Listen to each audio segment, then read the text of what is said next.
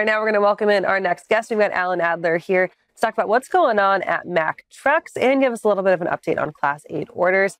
Alan, thanks for being here. Obviously, that news of Mack Trucks getting that contract with the UAW, that vote is this weekend, was the big news of the week for them. We've got a little bit more details about what's involved in that contract. What can you tell us? Well, first of all, Reese's Big Cup for me. You didn't ask, right? Sure. Okay. So, all right. So Mack, earlier in the week, we reported some details of the local agreement. There are 11 of those actually across all of the locals that are covered in this new master agreement. And we reported that the Mack production technicians or production workers in Pennsylvania are adding a half an hour to their their workday in exchange for about $3,000 in additional pay. Now, that comes underneath some of the details of the new master agreement, which will be voted on Sunday in 3 states where there are Mack and Volvo Group operations that are covered by this contract. Top line number, 19% pay increase across 5 years with 10% immediate at the ratification of the vote. So there you go. That's kind of your big number in terms of what we've been expecting. Now, that doesn't contrast very well against what the UAW is asking the Detroit 3 automakers for. They originally came in and said, we want 40%. Of course, it's not going to end up there, but you're going to have some combination of things when that strike gets settled that's now 2 weeks old. But the Mack workers are going to do pretty well. In addition to the 19% pay bump, they'll get $1,000 a year into the 401ks. If they're not covered by health benefits, those that are covered will see improvements there. There's an additional week of vacation for workers who have 6 months to 3 years in service at the Mack operations.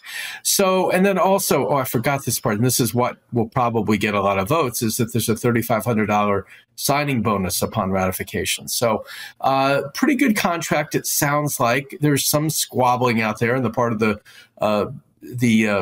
World Workers Socialist website. They don't like anything, though, so that's fair. They say, well, it doesn't keep up with inflation. Well, which of our jobs really pays us to keep up with inflation anyway? So, but it's not a bad agreement. It's going to be pretty expensive, I think. But I think in the case of Mack, they got it done without a work stoppage, which is in these days a pretty big deal.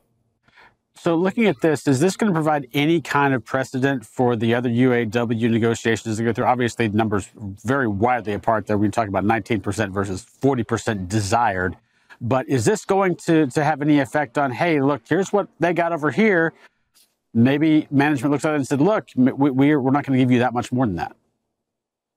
I think those negotiations, Bill, are really separate. I think that the Mack thing is important in the sense that it's 3,900 workers who are covered. So, this is a pretty big workforce. I'm not sure that there's a lot of influence that this agreement has versus the national talks between the UAW and the Detroit 3. I mean, there you're talking, is it 250,000 workers, and clearly kind of whatever happens there will be the benchmark. I think we're starting to see some activity toward a cost of living increases that is not included in the Mack agreement. And, if you think about it, you get your 10% up front, and that might bring you current from where you were 4 years ago, possibly. And then you're going to get about 2.5% a year for each of the next 4 years of the agreement.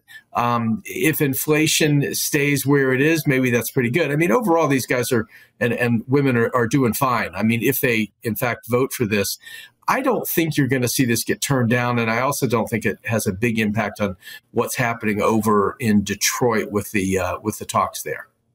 I liked the quote that was in your article yesterday that you put up about this from that local 677 chapter in Pennsylvania. It said, our job security is dependent on our willingness to be creative in our joint partnership approach to address these concerns. I think that that's kind of refreshing to hear from a local union chapter, right? Is the fact that they openly say, we got to be a little flexible if we want to keep our jobs. And that shows that we talk, of course, about the power of labor in this space, but they still understand that there is this kind of give and take when it comes to their labor negotiations.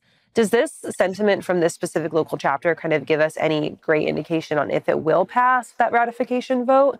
And does it kind of echo the sentiment across the larger UAW for Mack? I think it says a lot. First of all, I was talking to Bill about this a little bit earlier, and we were going back and forth. I said, it sounds like an adult statement. I mean, it sounds like there's an adult in the room saying it. It doesn't sound like a child. And not that I'm accusing anyone of being a child here. It's just to say that, yes, it's a recognition that if Mack doesn't succeed or doesn't grow market share, it probably doesn't employ as many people going forward. Now, the plant there is interesting.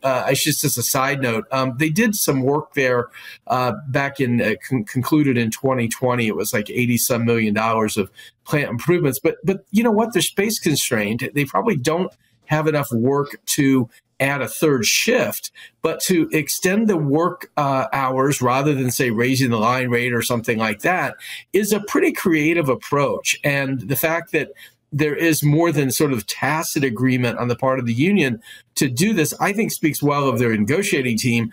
I can't say whether the rank and file will buy it. I think they probably will, but who knows? We'll find out over the weekend. You have to remember 2 years ago when Volvo was out, it took 3 tries.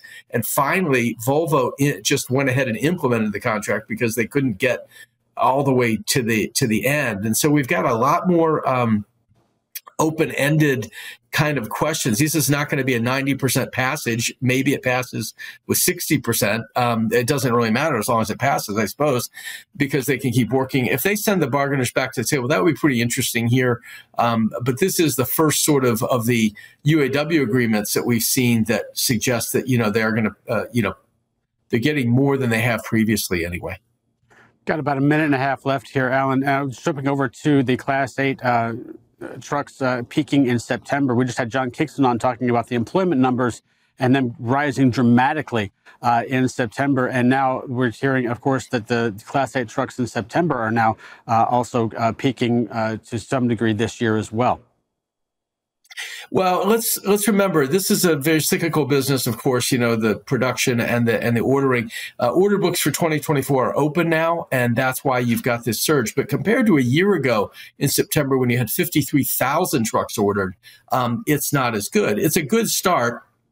I think the thing that I point out in the story, and this is something that gets forgotten a lot of times, is that, you can reserve these spots, these build slots, which will take about 6 months to get a truck from the time that you order it.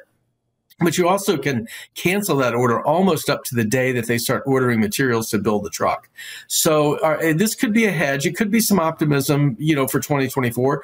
We could be seeing some pull ahead for 2025 when California will begin to make a certain percentage, a small percentage, like 5% of Class 8 trucks will have to be zero emission. So you could be seeing some pull ahead there. I think most of this is probably just hedging to make sure you have a build slot if you need it. And they'll throw these back possibly if things don't go well.